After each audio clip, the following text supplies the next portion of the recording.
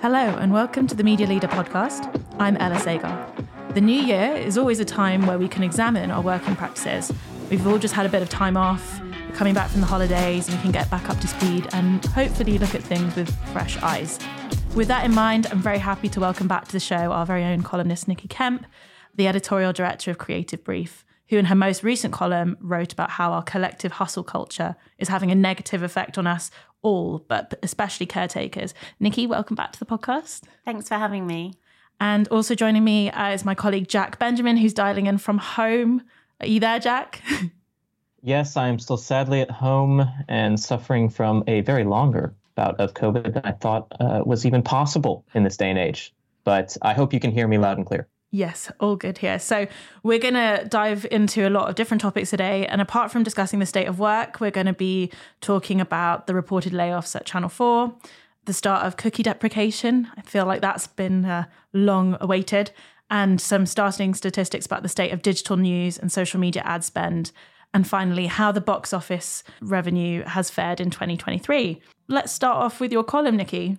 This week you were talking about how media professionals should embrace saying the art of saying no, which is actually, I think, harder than most people think it is. So difficult. And full disclosure, it's much easier for me to write that than actually have the receipts of doing that. So that's what I'll be trying to do in 2024. But I think it's so interesting. And I've had such a range of responses and to that column, which has been really, really interesting because I do think that the move fast and break things style of working and leadership that I grew up with in the workplace is really having an impact now.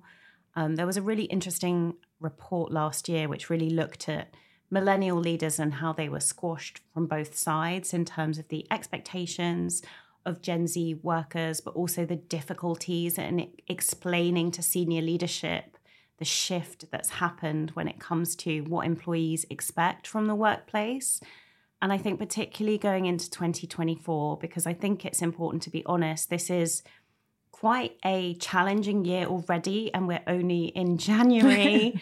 We've got elections on the cards. I know we're going to talk about job losses.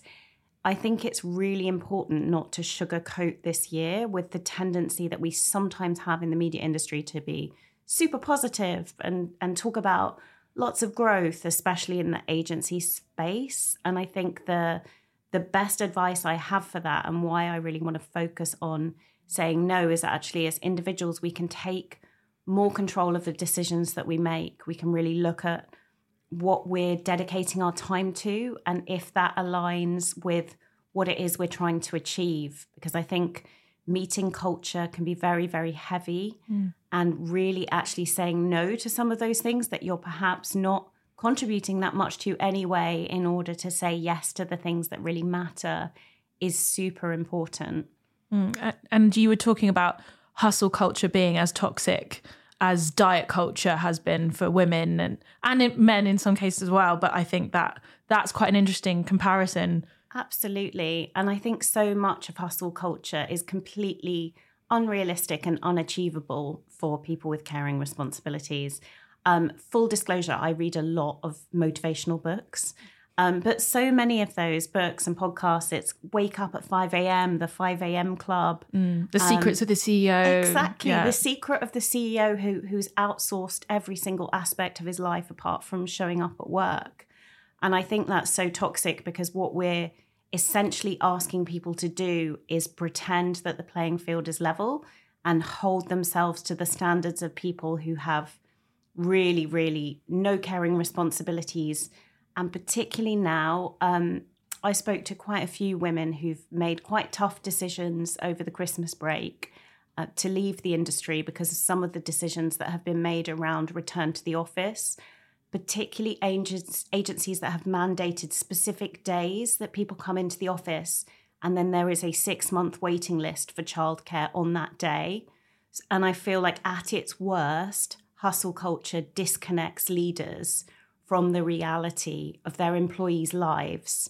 And I think there's lots of metrics where we can look at that and see that, whether it's the disconnect between executive pay and starting salaries, which is huge, and whether it's the understanding of what the impact of their policies are. And I think it's really important to challenge some of those aspects of hustle culture, because it's not just that you can't achieve that, it's that you can't actually maintain the position that you already have because flexible working has been removed. Mm-hmm. And the goalposts have been moved. 100%. Yeah. 100%. I was reading that for the top CEOs in the UK, they earned more in the first 4 days of the year than the rest of the workforce will earn for the rest of the year, and which is shocking. But it is actually, when you think about it, and that's not specific to advertising, that's across the board. But yeah, I think that is such a great. It's not a great statistic. That's so wrong. It's such a great point to make, because we talk a lot about culture in agencies and media owners, and actually your pay is the foundation of your culture. It's so interesting as well, isn't it? Because you talk to people now and they are not able to attend parties because they're living further away. That the playing field has changed so much. And I think it's really important to actually recognize the foundations of culture are the pay and the policies. They're not the PowerPoint presentation or keynote deck saying, these are our brand values. It's the actions. Or the coffee in the kitchen and that sort of thing, or the drinks fridge. I think also, is this kind of that we have made progress on that work-life balance? And you were talking about Gen Z and how they, in a way, seem to have that, like the idea of what they want to say yes and no to quite clearly. But then at the same time, all of these kind of a backslide effectively in terms of flexible working. And so there's a few things happening at the same time. Definitely. And I think in a year where people are so stretched, and we're going to come on to some economic difficulties, what companies can't afford to waste time on is policies that cause unnecessary conflict. And I think some of this conflict is entirely unnecessary because it's based on the feelings of a few male CEOs rather than the facts of how actually flexible working can drive productivity. It can help close the gender pay gap, and it can help retain talent. 3 things that we definitely need to do in the media industry. I would just add to all this, which I very much agree with, that I think drawing those sort of work-life balance and boundaries is really important, but it really does start at the top. It's not just the CEO earning more than the rest of the workforce necessarily. It's also the fact that a lot of young people, especially if they're worth their weight, are going to be wanting to hustle, to give more, to advance their career or learn more. And I think it's incumbent upon people in leadership and management to set a standard of work-life balance, both for themselves and also for their younger staff members who are not yet needing to schedule their days around, let's say, caretaking responsibilities, that this is what is normal at our office or at our company. And I know it's very difficult for leaders to sometimes turn themselves off in that way, but I think it's really necessary to set slightly different standards. And yeah, this all ties in with talent, working life, and one of the big stories of the week was Channel 4 announcing it was planning to lay off staff, and that was the biggest proportion since the 2008 recession, which is obviously quite a negative, kind of sad story. And we've talked a lot about the TV market following the Future of TV Advertising Global, which happened in December, and it's all kind of wrapped up in that. But I was curious, when you guys read the news, Jack, maybe I'll start with you. What was your initial reaction to that? Well, my initial reaction was humility, because I think just on the podcast last week, I was predicting fewer layoffs in 2024 as interest rates start to either stop raising or even decline at some point. And so that hasn't obviously happened here. It's in response to a difficult TV ad market. We've been warned even by Channel 4's CEO, who talked of market shock territory being reached for the TV ad market more generally. And we sort of talked among ourselves back and forth this week about how much that is necessarily going to be contained to Channel 4, which is more than its competitors reliant on linear advertising, as opposed to other broadcasters. I don't know if we've seen the last of the negative effects of the market, but analysts I've talked to have at least said that they still expect the TV ad market to recover later this year. So hopefully we're coming toward the end of the need to cut back on budgets. But it's definitely never great news. But at least Channel 4, from talking to their spokesperson, is using it as an opportunity to diversify its revenues, to future-proof the business by getting more involved in digital as opposed to just linear content and advertising. So I'm basically just trying to look for some silver linings. It's overall obviously not very good news. Nikki? It's such tough news, isn't it? Because Channel 4 is just such a trailblazing, brilliantly creative brand. And we've really seen them take a leadership position. And a leadership position within the media and advertising industry as well. I'm thinking of stuff like the Channel 4 Diversity in Advertising Awards, which I think is wonderful. I think there's so many reasons to give Channel 4 credit. My concern with these cutbacks is when you're cutting back in commissioning and content, you're really cutting back in growth. You really are. And I think the impact of these decisions, not just on an individual level of really passionate people, independent commissioners losing commissions at the last minute, and the challenges that come with that. I'm thinking about all the beautiful content that is not going to be made. And I think it is an inflection point for the industry as well, because we talk a lot about investing in quality content, but is that talk matched with investment? I think actually we need to spend our money in trusted media brands, or those trusted media brands will continue to shrink.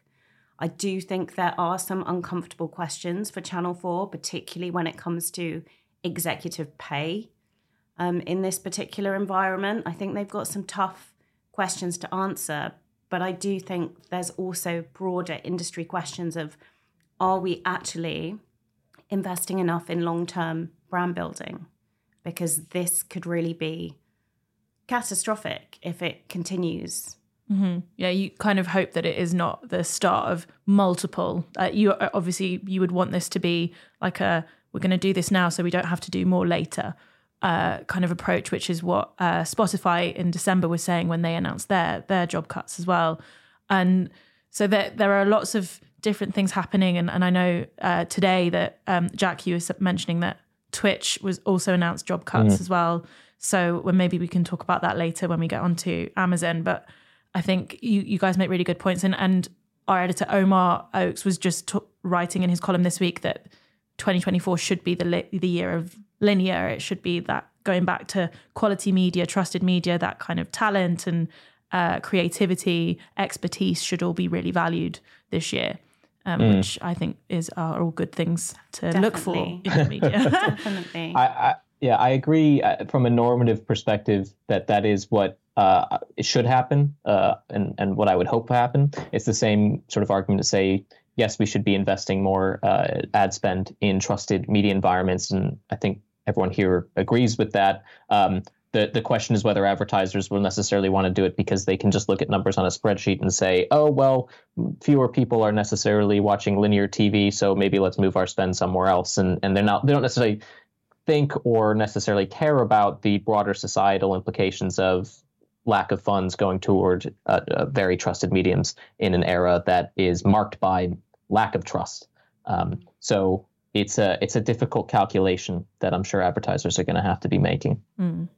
And on the TV front, there is a major new entrant coming to the TV ad market, Amazon Prime Video. I've written about it this week, but and they're going to be bringing in an ad tier where subscribers or Prime users, I think we should call them, will have to pay extra to avoid that having ads on their Prime Video content. But do either of you, first off, have Prime? Absolutely. Yeah. And do you actually watch Prime Video? Because I think there's two different things there, because you can have a Prime account, but you're not necessarily a Prime Video watcher. So that'd be quite interesting to see what if you guys are watchers, are Prime users. Both. Yeah. Okay. I do not actually have a Prime account. I used to have one when I was a student, and I got a nice little student discount, but not anymore. And part of that is because I just don't really find the user experience that great, and I don't necessarily love their original content that they're producing. I tried last year watching the Lord of the Rings series. The Rings of Power. The Rings of Power. The most expensive TV series ever made. That's the one. And I didn't really enjoy it. So at the moment I don't have Amazon Prime. But Ella, you did write this story for us this week. I mean, can you tell us what we need to know about what's going on with this new ads tier? Yeah, so it's a different strategy to the likes of Netflix and Disney Plus that have also launched ad tiers, where if you are a Prime user, you are automatically defaulted to having ads. You're not being given, here's a cheaper option if you'd like to effectively downgrade and have ads, which is what Netflix have done. And so they're automatically increasing their scale to everybody who watches that platform. Even if you do then pay, so let's say I think it's about $8.99 for a Prime account in the UK. It's $2.99 additional a month if you do not want ads on Prime Video. And so that's quite a hefty little add-on every single month.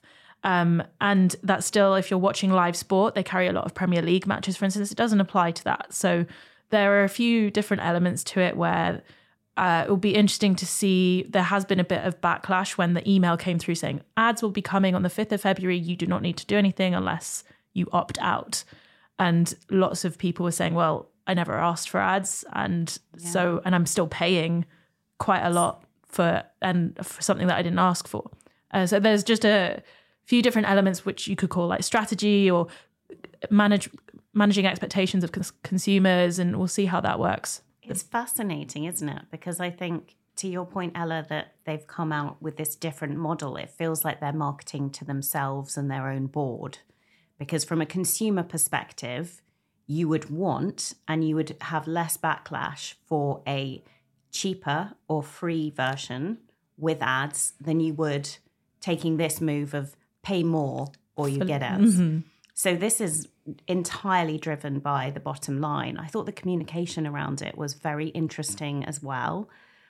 It was very apologetic, limited advertising, saying that they were going to have less advertising than their competitors. And you just think, actually, you're undermining the brilliance of an ad-funded model in the way that you're couching this and tiptoeing around it. I think it's really fascinating. I think there's a real disconnect between the size, scale, and sheer financial clout of Prime Video and how they are communicating. They are communicating like a local newspaper. It's fascinating. But you see it with their live sports as well. Sometimes they have like essentially a Harris fence with some branding kind of gaffer tape to it that says Prime Video. It's a very interesting mishmash of scale and a lack of clarity in communication. It's a fantastic point, really, because it's something that all the major streaming companies, I feel like that's the same position that they've taken, where they reluctantly are introducing advertising and, sorry, but it's not that big of a deal type of thing, as opposed to leaning into the positives of having an ad-funded model, which is the value exchange of, okay, you can get this for a lower price than otherwise we would have to be raising the price of Amazon Prime Video by £3 or £4 a month, whatever it might be. And instead you pay less and, okay, yeah, you have to watch some ads, but look at all this extra content that we can create with this revenue. Or, I mean, what's going back to the consumer? That can be the message that they push. And none of these companies have pushed that type of messaging. Some of the commentary that I have seen, just as a kind of on the other side of things, has been that the Amazon being quite brave and saying, actually, the advertising is going to help the quality of our content. So that is why we're not going to offer a cheaper option. Because if we do, we're going to say, we know that's sort of saying that advertising is annoying and that you won't want to pay for it. But the way they explained it is they've said, this will help us invest in future content and things like that. One thing that I've noted is they don't need to launch ads on Prime Video. They make enough money. They made 141 billion in sales in Q3. They don't really need to launch an ad tier, which I think was maybe a different position than say Netflix was, who kind of from my perspective of how I read things was they had a bad earnings call, and then suddenly they were announcing they were launching ads and kind of going into that. It's interesting. Yeah, the strategy for a long time was that Prime Video was really just going to act as a loss leader for the rest of the business. I mean, retail sales can cover it. AWS also has been where they're making all their real money. So it seems like they're shifting the strategy. They want to start actually making more money from Prime Video. Maybe that's because of the cost of things like the Rings of Power. Maybe they've spent a little bit too much money than they otherwise should have on producing original content. But it is interesting, and perhaps that's also why we're seeing big cuts at Twitch, as you mentioned earlier. Maybe the leadership at Amazon is tired of having too many loss leaders and wants those to be making more revenue going forward. It's hard to say for certain. It's really interesting, isn't it? Because it's the scale of the company combined with the lack of clarity of communication. I also think that the challenge for these streaming brands is that they have historically made a big deal about the fact that they don't have advertising. They've used it as a lever to promote themselves to consumers, and now they're rolling back from that quite apologetically. And with Twitch, again, you've got a brilliant brand there, but it's how do you grow that brand after an acquisition without alienating your brilliant talent, which is often what happens when you have these rounds of layoffs. Other people will leave as well. It's a very, very delicate balance to acquire a company like that. Obviously, it did have its financial challenges, but that acquisition process is so delicate. So it'll be really interesting to see how Twitch comes out of this. And I know, Jack, that you've spoken a lot about gaming in the past, and so that was this quite unexpected news? Because for me, I hadn't really seen this one coming. Yeah, well, Twitch has never been profitable. I think Amazon acquired it quite a number of years ago. And in that time, it's never turned a profit. But when they acquired the company for quite a chunk of change, it was because they saw potential there. Frankly, Twitch doesn't actually have any real competition in the gaming streaming market. It's the only company that you would really, it's the only platform you would really go and watch streamers. YouTube has tried to crack into it, but it's not gotten that community settled in really yet. So it's still a very valuable brand, I think, as Nikki rightfully says. They just have never really turned it into a profit-making business. And in times of higher interest rates, companies like Amazon look to make them earn better money because there's just not as much money going around that they can borrow. And I suppose when taking it back to Prime Video, content is more expensive than ever to produce.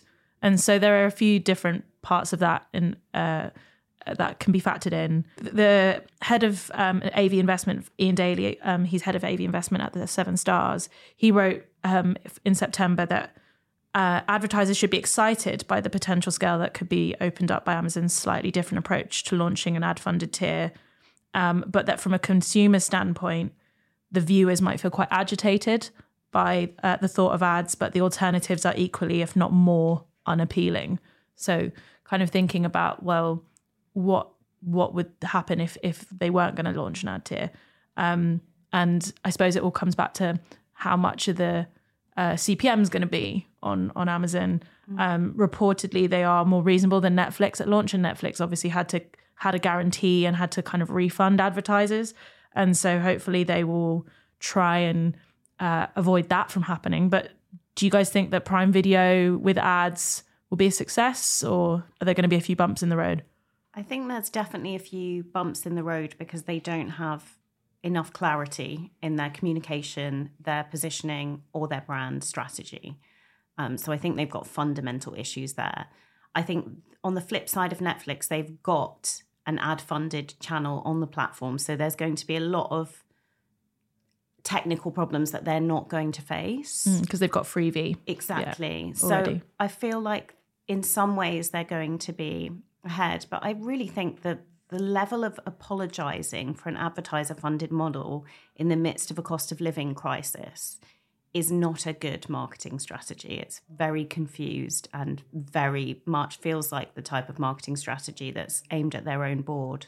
Do you think if they'd said, okay, we're going to introduce ads, we know you didn't ask for them, but we might, if you want to opt in for ads, we will knock a pound off the price or something like that? Exactly. I think it should have been a consumer first approach rather than an Amazon bottom line first approach. Jack, what's your take? Yeah, I agree. It's not great for consumers, but advertisers do seem really interested. AV people are excited about this prospect. So I would not be surprised if there's bumps in the road, but I also equally wouldn't be as surprised if it goes a little bit smoother than some of the competitors that launched ad tiers last year. Yeah, and one thing that I was asking people about, one of the other big streamers that has still not got ads is Apple TV Plus. And I was asking people, do you think that they might feel a bit like, oh, maybe we should get in on the advertising tier? You know, Netflix is there, Disney Plus is there, Amazon's now there. They could see it as a brand differentiator, though. And I think they've got a slightly different acquisition point as well, because I know obviously with Amazon Video, that's part of your Prime package. But obviously with Apple TV, when you buy an Apple product, you get a year of Apple TV. So they've got this constant funnel of new viewers coming in when they get their products. So I think it will be interesting to see. I expect them not to follow suit because that is the Apple school of brand building. And I think that will be really interesting because it really undermines we need advertising to have quality content on a paid for streaming service. Yeah, Apple's got a really healthy balance sheet. It's always flush with cash these days. So they can maybe even more than Amazon afford to use it as a loss leader. And as you mentioned, set the brand apart. Just say, we're the only one without any ads. Come to us. Well, we'll watch that space intently to see what happens and what develops. It's never still, let's say. So we're going to move on to the quick hits for now and a kind of short and sweet, maybe like what are we saying now, Jack? A minute? It's a minute. Response? Cut me off after a minute. I'm tired of hearing my voice. Okay, so first thing that's been happening this week. So this is a study. 22% of publishers say they're considering cost-cutting measures in response to a loss of traffic from Facebook, Twitter, and Instagram this year. Jack, you wrote the story, so I'm going to put this question to you. Is it the responsibility of social media companies to make room for prioritizing news publishers, given users do go to social media sites for news consumption? Or is it incumbent upon publishers to better innovate to find audiences outside of the Facebooks and Twitters of this world? What would you say? Yeah, it's an interesting argument. I mean, when I spoke with Ramin Beheshti on the podcast previously, and he's the new CEO of the News Movement, which is a social first publisher, he basically said that it is incumbent upon publishers to innovate better than they currently are. And I think that's at least partially true. I also think it's totally reasonable for them to go to regulators and say, look, a handful of companies have destroyed news publishing's business model and have done so through often some anti-competitive or arguably anti-competitive business practice. I think they have a really strong argument for that. But ultimately, I do sort of put blame on social media companies for taking policy positions that are anti-journalism and in many ways, therefore, especially as an election year, anti-democratic. At the same time, it's a little more nuanced than that. So Meta has drawn publishers' ire for deprecating news on Facebook, but they've also created new ways for publishers to share news on WhatsApp through this broadcast channel feature, which is really interesting. So I don't necessarily see all social media as like malignant, but there's a market failure clearly going on that needs some form of correcting. And Nikki, I suppose for you as an editorial person, and you must interact with social media. Definitely. I think it's really interesting. I do think there's a huge culpability issue with social media when it comes to news and quality journalism. But I think the fundamentals of journalism are reach, reputation, and relevance. And arguably, publishers have been far too reliant on social media platforms for reach. So I do think there's fundamental issues for the industry as well to really think about really actually recognizing their role in building their own reach. And I think we can see that on a micro level with Substack and how well Substack has grown. But I do think that over-reliance on social media platforms for reach is also a huge, huge issue for media owners as well. Just on Substack quickly, they've been in the news recently. I might just add another quick hit. There was a headline that I saw is Substack to remove some Nazi content. Jack, do you know anything about this as a Substack man? Well, I do. I haven't posted to Substack in a little while. But yeah, basically, Substack had a big backlash because they were taking the stance that they were basically going to allow any content to be posted on their platform, including content that is pro-Nazi, basically, which is crazy that I'm having to say that in 2024. Although maybe not that crazy anymore. I don't know. I'm tired. But they basically have rolled back some of the policy to say that, okay, now they're actually going to maybe take down certain content that is a bit too out of bounds. Like other social media companies, they're a little bit different in that they don't algorithmically recommend people read certain content. You do have to search it out for yourself. The issue that I think most people are taking with Substack is that anyone that is paying to read, paywalled Substacks that are having hateful content on them, Substack is still taking a share of that profit. They're not demonetizing.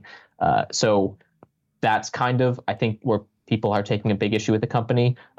We'll see if writers continue to leave and go elsewhere. I know a bunch of bloggers are using other things now, like Ghost. A lot of people are moving to other blogging platforms or Medium even. And we'll see if that forces Substack to continue to change.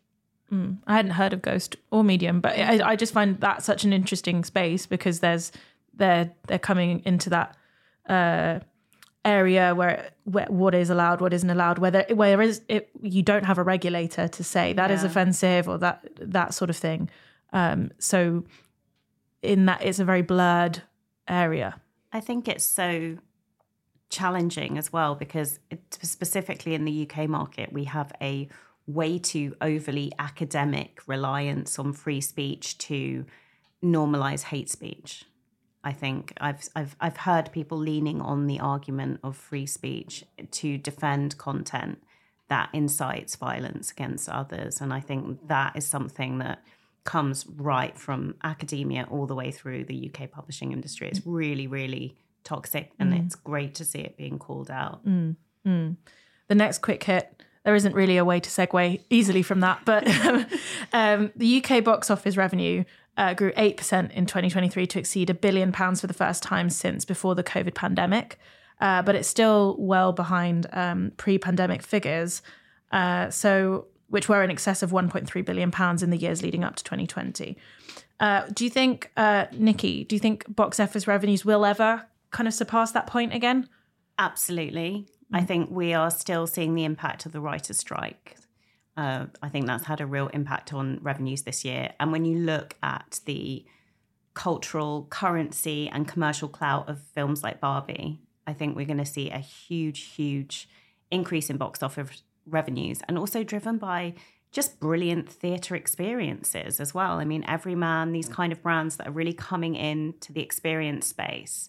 I think we will see box office revenues return to pre-pandemic levels. Jack, are you as optimistic? No, actually, I wouldn't say I'm that optimistic. I think it's really hard to know. People became used to waiting for movies to release on streaming during and after the pandemic. And so I'm not sure you can put that toothpaste back in the tube. I mean, I love going to the cinema, but I have personally severely cut down on how often I do because ticket prices can be a bit steep in London. And this is a bigger issue, but I think a lot of what's coming out of Hollywood right now is totally crap to be kind of rude about it. Jack. Well, I think, there's just a bit too little originality. There's too much IP-driven movie content. Marvel didn't have a good year, and for good reason, because the movies they put out weren't very good. But everyone still wants to be Marvel because that's where the money is. So I think when studios start making better movies that are more diverse and extending their theatrical releases or delaying their release on streaming a little bit, I think that's when you might see some box office sales rise. Because, Nikki, you're totally right that like Barbie and Oppenheimer proved people will show up to films that are big cultural events. We need more of those big cultural events in film.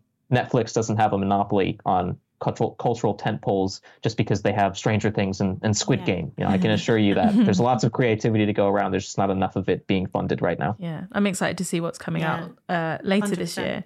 I'm with you that I'm over the multiverse. I want Marvel to go back to basics, please. Yeah, I was such a Marvel fan, and now when I talk to my fellow Marvel fans, I'm like, there's just too much. I can't. We've lost our way. Yeah, it's and again, there might be a course correction where and that's what Bob Iger, I think, hinted at, that they, CEO of Disney, that they've done too many sequels to Marvel. They've kind of reduced the kind of cachet of the IP, so they're going to scale back on that, which was welcome news to me, to be honest. Okay. Yeah, me too. Next quick hit. So cookies are deprecating, finally, albeit slowly. So Jack, I'll come to you first. What is one thing that people should know about their slow deprecation, demise, whatever you want to call it? It's a very small taste of what's to come.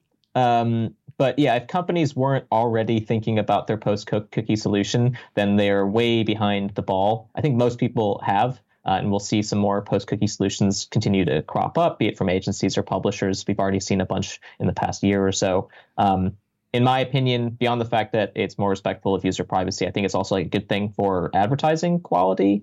Many people, and I'm one of these people, are kind of turned off when advertising becomes too targeted. Sometimes I received ads that I'm like, clearly they think I'm someone that I'm not, or they know me really well, and that's very creepy. I think advertisers need to get back to focusing on ads that are just great ads for whatever medium it is that they're producing, and worrying ever so slightly less about making sure that they have all the data that they can use. Sometimes you don't need all of it. So hopefully ad quality actually improves, and not just data privacy. But Ella, I know that you also wrote about this issue in the past week. So I'm curious if you have a quick thought as well. Yeah, I think so. It's affecting 1% of users globally, this test, but it's been pushed back. And so there will be no kind of decisions taken until that, this test of this 1%, which is, I think is still about 3 million or something. It's a crazy number of people.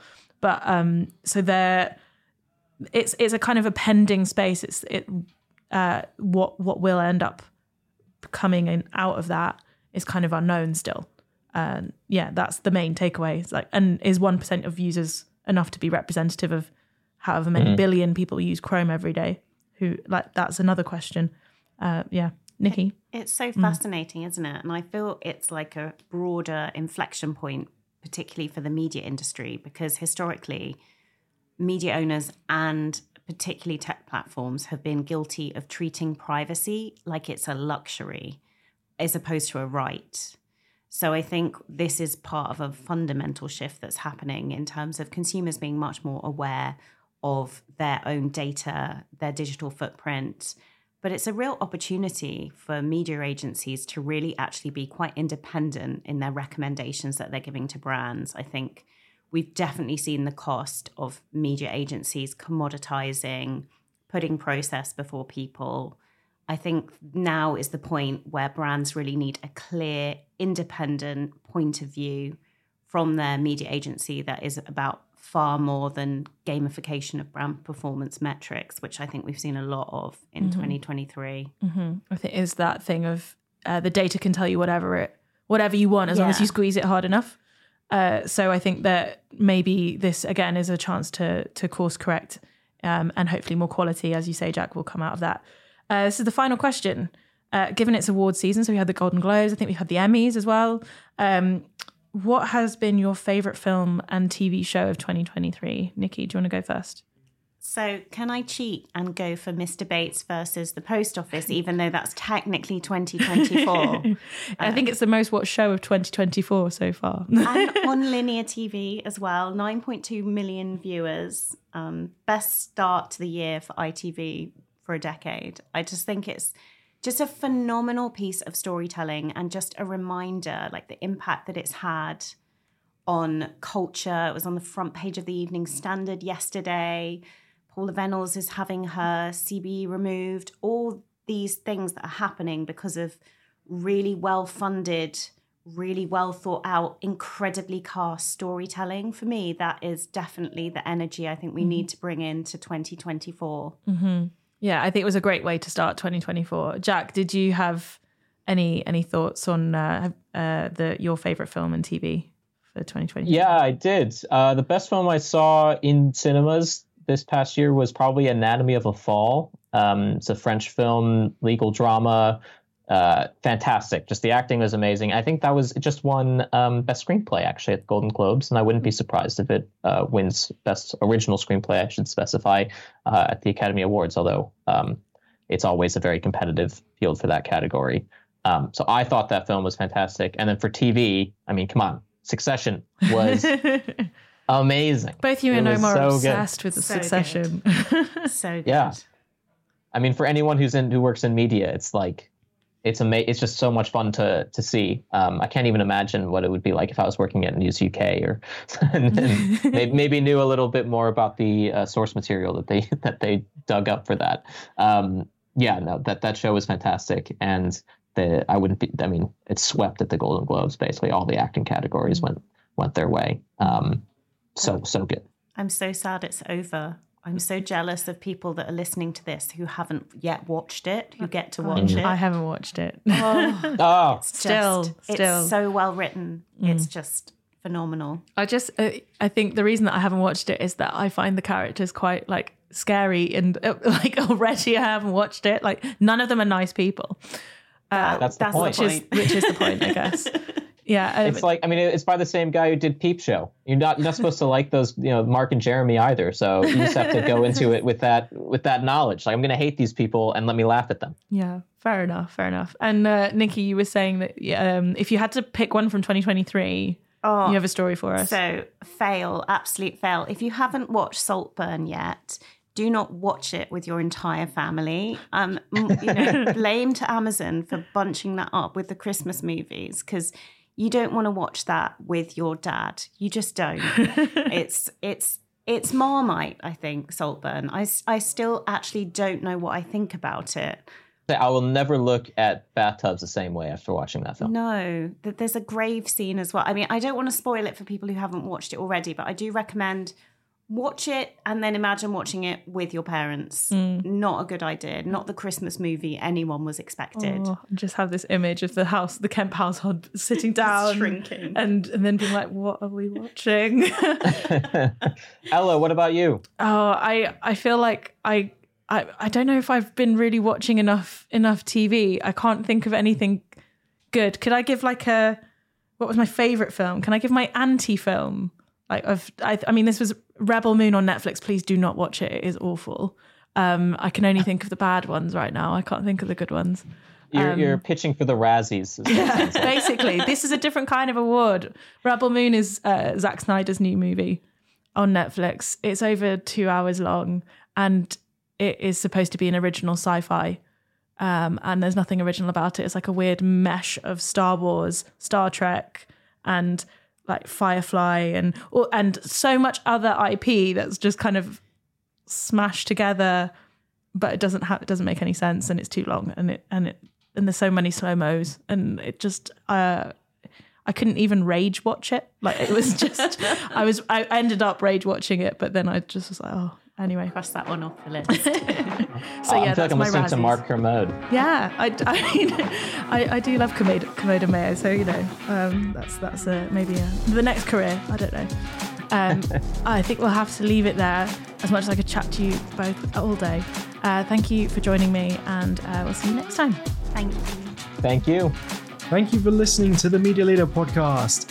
You can find and listen to all our episodes on our website at themedialeader.co.uk or wherever you get your podcasts. But just remember, please do subscribe to be notified when we release our next episode. From all of us at The Media Leader, I'm editor Omar Oakes. Our executive producer is Jack Benjamin. See you next time.